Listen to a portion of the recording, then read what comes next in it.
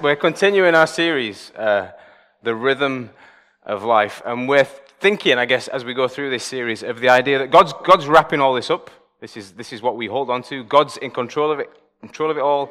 He's heading us somewhere. We're heading to glory. This is our hope and our faith, and yet we know we're all making our own little way along the journey. There's ups and downs. We're young, we're old, we're well, we're not well, we're employed, we're not employed, we're happy, we're sad, we're up and we're down.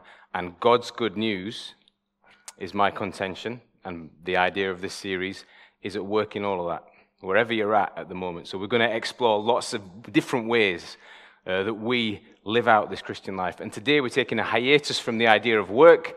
We could all use a hiatus from the idea of work, no matter, even though it's God's good creation and all the rest of it. And we're looking at the idea of time.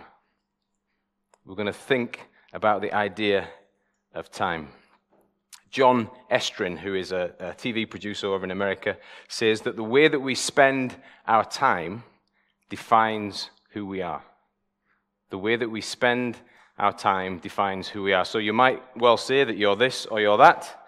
You might well say that you're an academic, but if you're on your games console for 12 hours a day, then you're not an academic, you're a gamer. The way that we spend our time defines who we are. And if that is the case, I was doing some statistical reading, and my website of choice was the Daily Mail Online, just because it kept coming up as I searched for these things. But if that's the case, if how we spend our time defines us, then we're all in a lot of trouble. We have, in the average lifetime, this is just to get us thinking about how we spend our time, to challenge us not just to drift away the hours. God's got something to say to us, I think, about clock watching, about just going through life. He wants us to live life to the fullest. But look what we do. The average person in a year, this broke, as I thought about this, I was genuinely sad inside, will spend 8.5 years shopping. 8.5. I feel like I just want to get them all out of the way now. Do you know what I mean? If I'm going to spend 8.5 years shopping, we'll spend 5 weeks arguing. I'll take that, to be honest. That's not too bad. Five weeks arguing. I feel like that's a generous estimate. We'll spend a year in the pub. A year in the pub, 5 weeks arguing. I'll take those kind of statistics. We'll do 1 year unpaid overtime. Oh, they've got us. 1 whole year of our lives will be spent without getting paid because the person at the top's got us. I think time, 44-year-old guy who learned to tell the time very young but spent the rest of his life really figuring out how to get it. I think time's really hard to get. How to spend your time wisely. How to balance out your time. It's really, really tricky. Seneca said, "We are always complaining that our days are too few, yet we live like there was no end of them."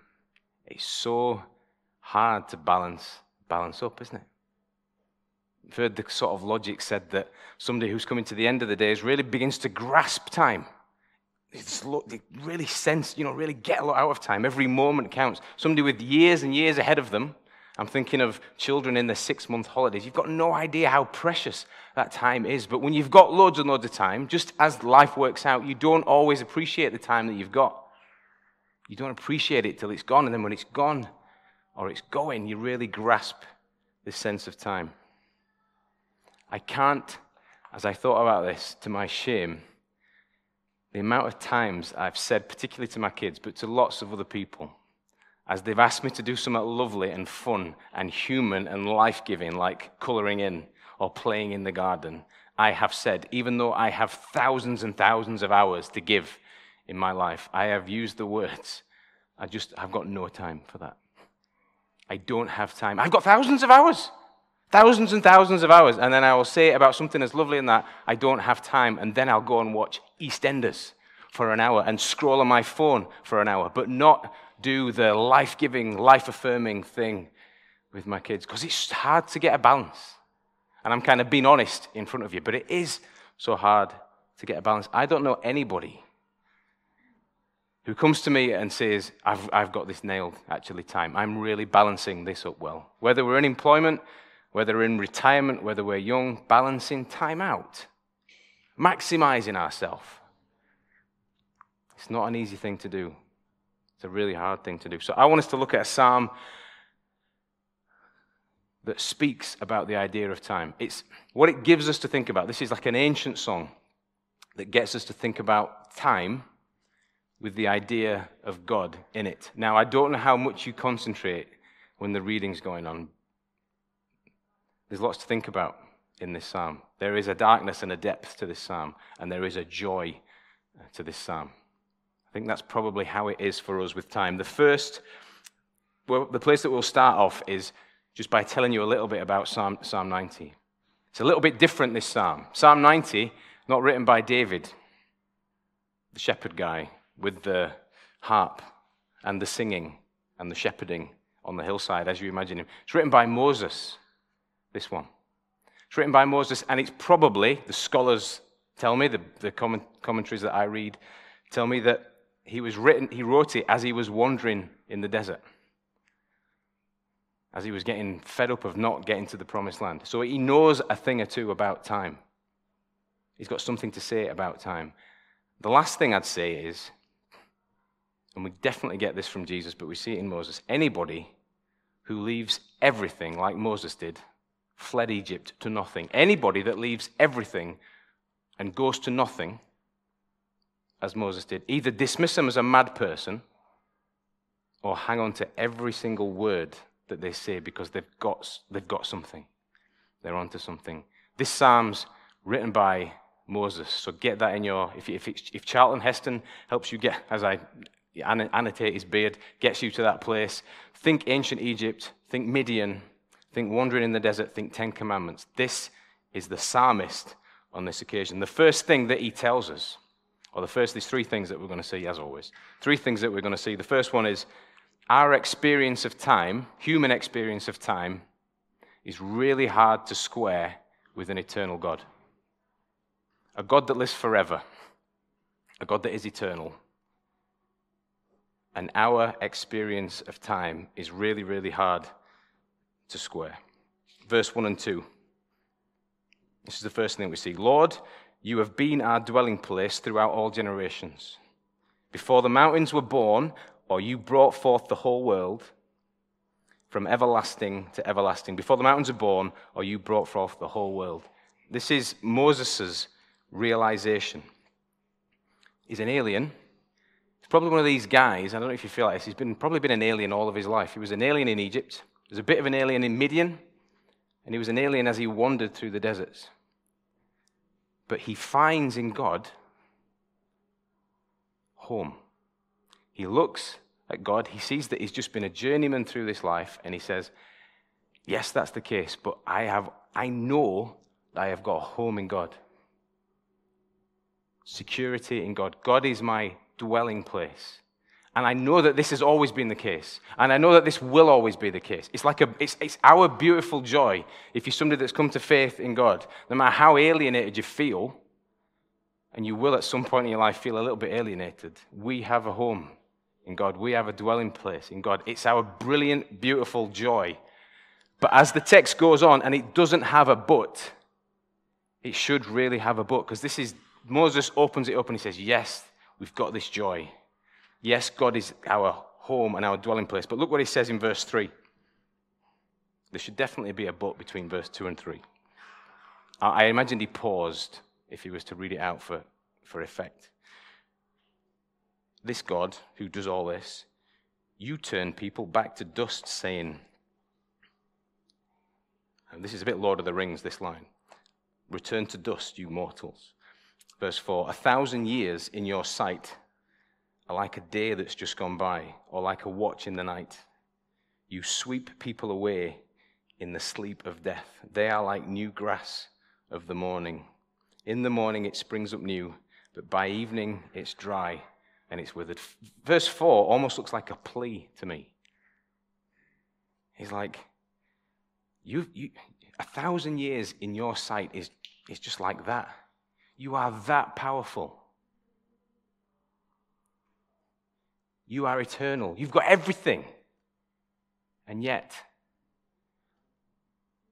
under your watch, man's life slips away. Under your watch, there is an ache and a mortality and a vulnerability to life. And it's worse than that. Moses, I think, wrote all the book of Genesis. He knows why the ache is there. He knows why life is short.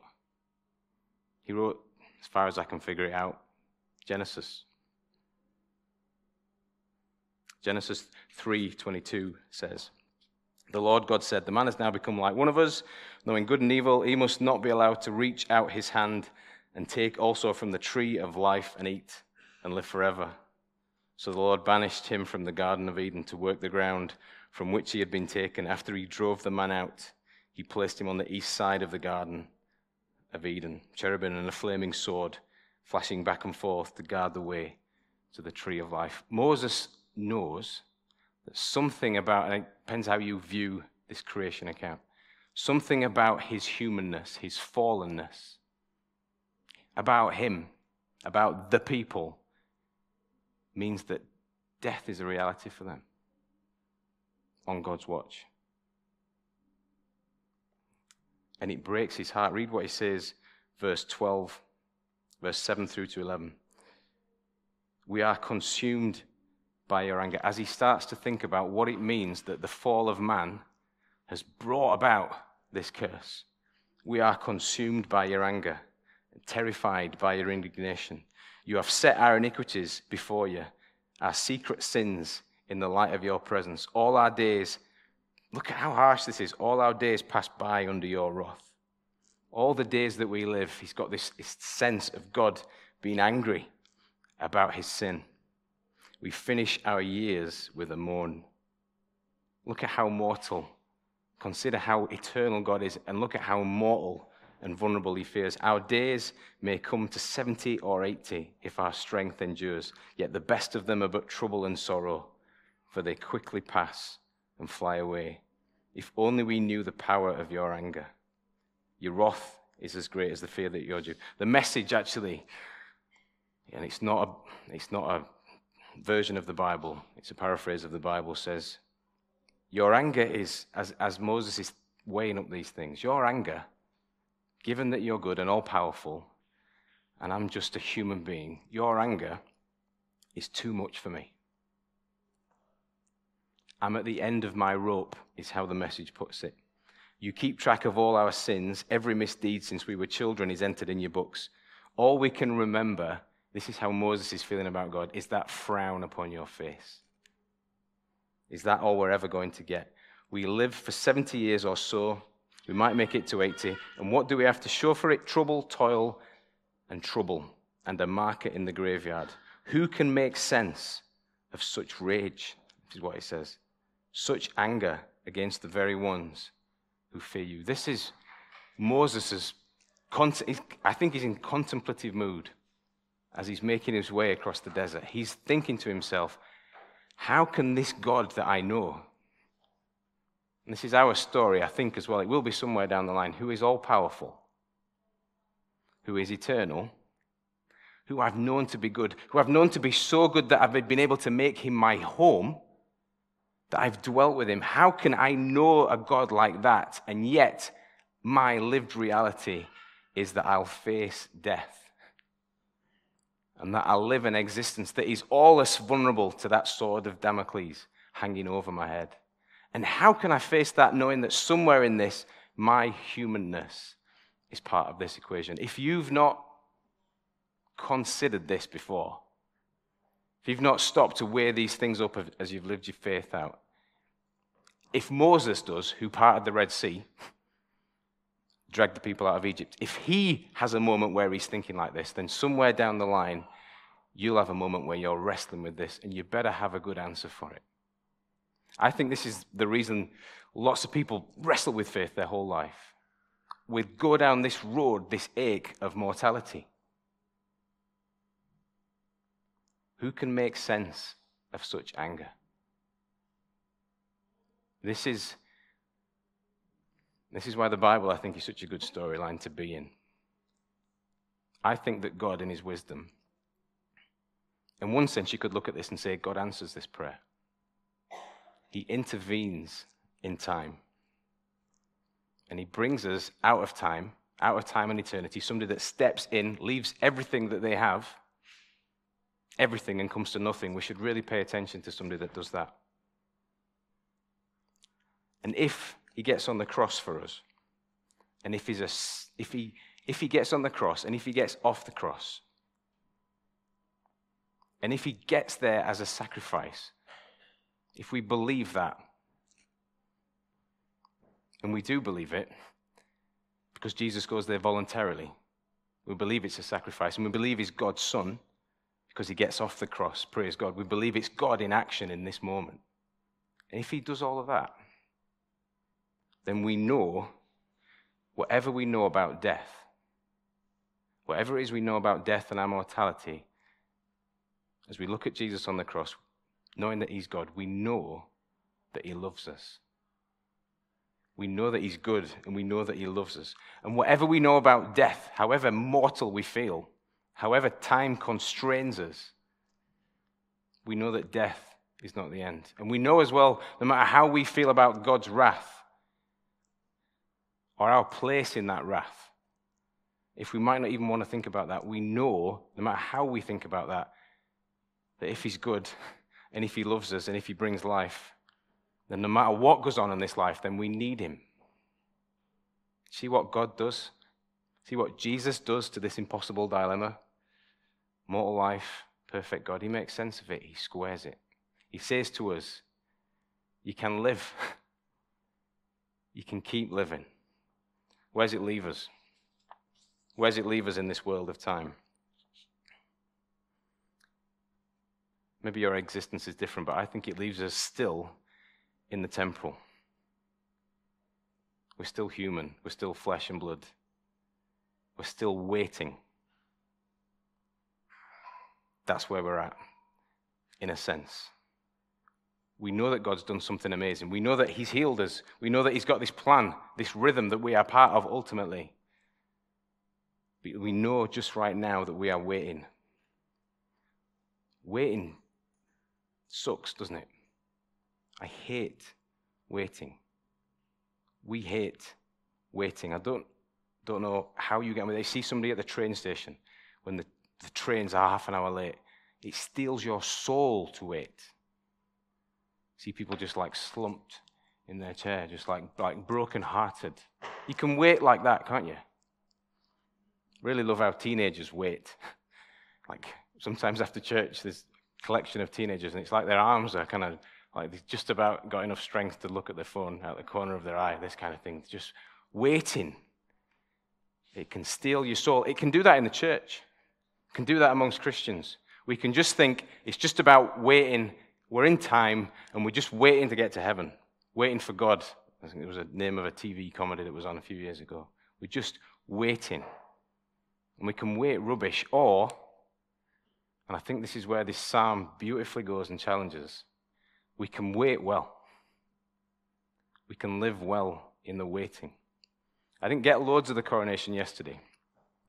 And say what you want about the royalists, but they wait well. They wait like nobody else I've ever seen in my life. They love a wait, I would say. Do you know what I mean? The bits that I saw of the coronation was interviews with people lining the streets of the Mall. There's a guy there chucking it down with rain. He had like a piece of tarpaulin and a newspaper, a crossword, and you're expecting him to be at the end of himself. He's got 3 days to go before anything's going to happen, and he's over the moon about what's happening. Like, what's wrong with this guy? And he says, look, I'm good. Got my crossword. The king's coming. We can wait well. I think a lot of the time, our experience of the wait is dependent on what we're waiting for.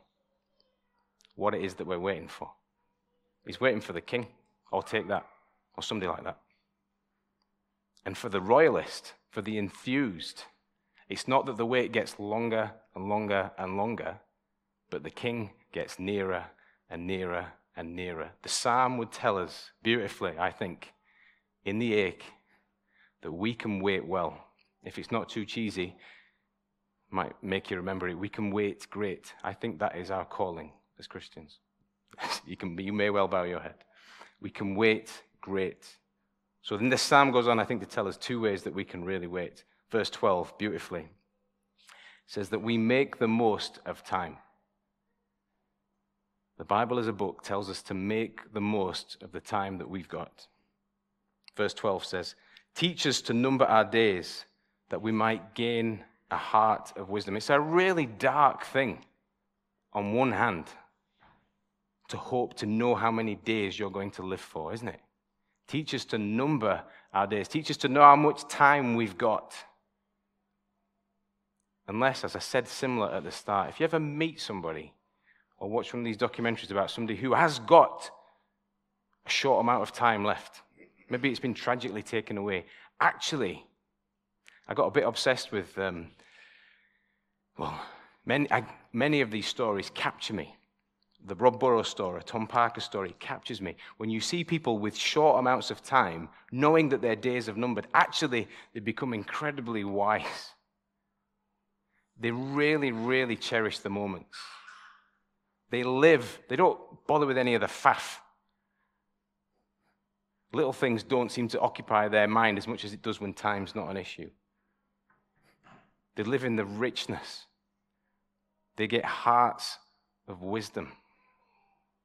Moses says to us, because we're part of a brilliant story, because we're part of a story that is short now, but not the whole story. He says, you should live life, as Jesus says, we should live life to the fullest. We should chase after those things.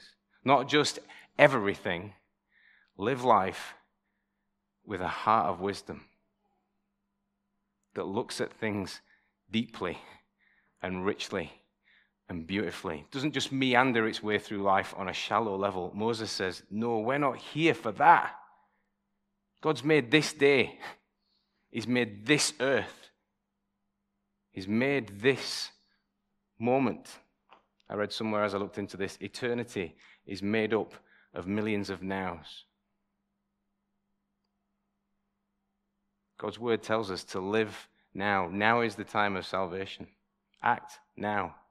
Move now. Make the most. The days are evil. Join in? No. The days are evil. Make the most of every second that you've got to redeem the time. Paul says in Romans, you know the time. Wake up. Be awake. Walk, as we would call it. No, the Bible says, be awake.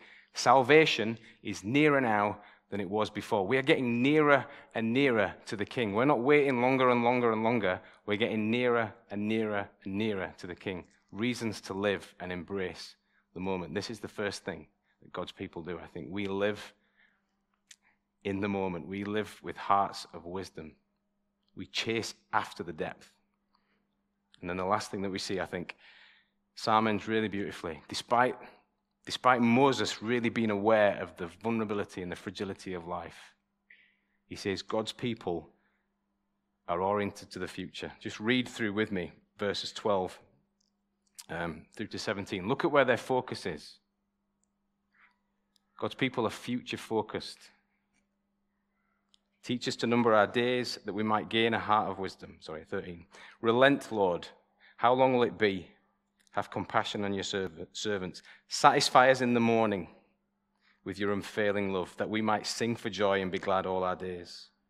Make us glad for as many days as you have afflicted us, for as many years as we've seen trouble. May your deeds be shown to your servants, your splendor to their children. May the favor of the Lord, our God, rest on us. Establish the work of our hands. If we've got the context right, these people have got nothing to really look forward to tomorrow. They're wandering in the desert. It's just a constant struggle. They're all this griping. There's all this stuff going wrong. Yet, and if we know the story, they aren't going to get to the promised land, many of them. All of them, bar a few.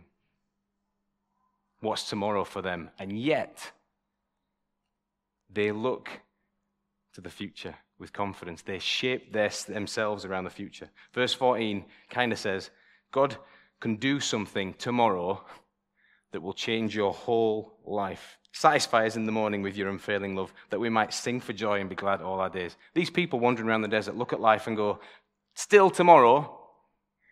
because of what we know about God, he could act in such a way that means that we're singing and dancing, not just for tomorrow, but for the rest of our days. That's their prayer. That's their focus. Verse 15, there's good to come that outweighs the bad. They're living like that. They've had a lot of bad.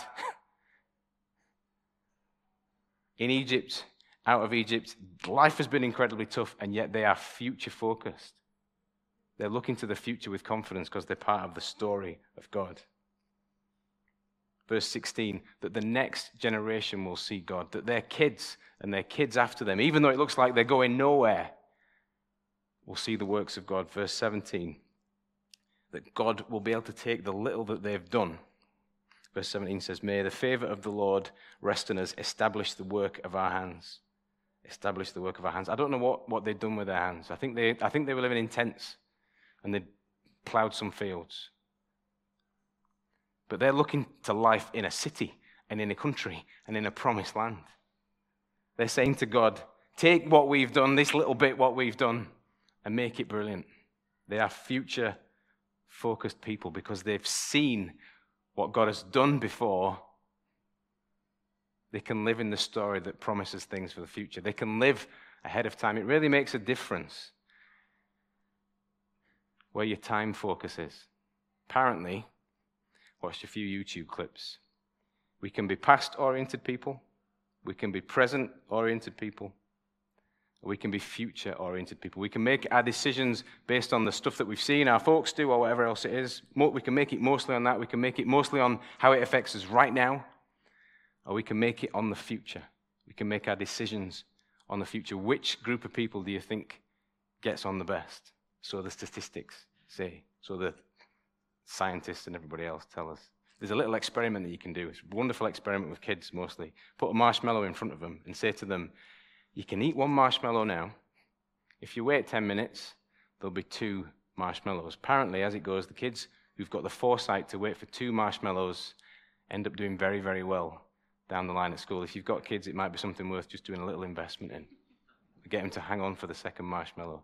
If you start to orientate your present decisions to how you see your future going or what your future wants to be, it can make dramatic change. I never did this as a kid growing up, but if you orientate yourselves to going to university or to getting a career or to thinking down the line about what you want to be, if you shape yourself, if you're thinking about that now,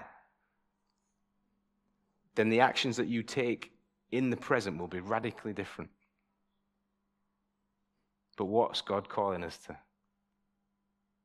Not just a better career or a university.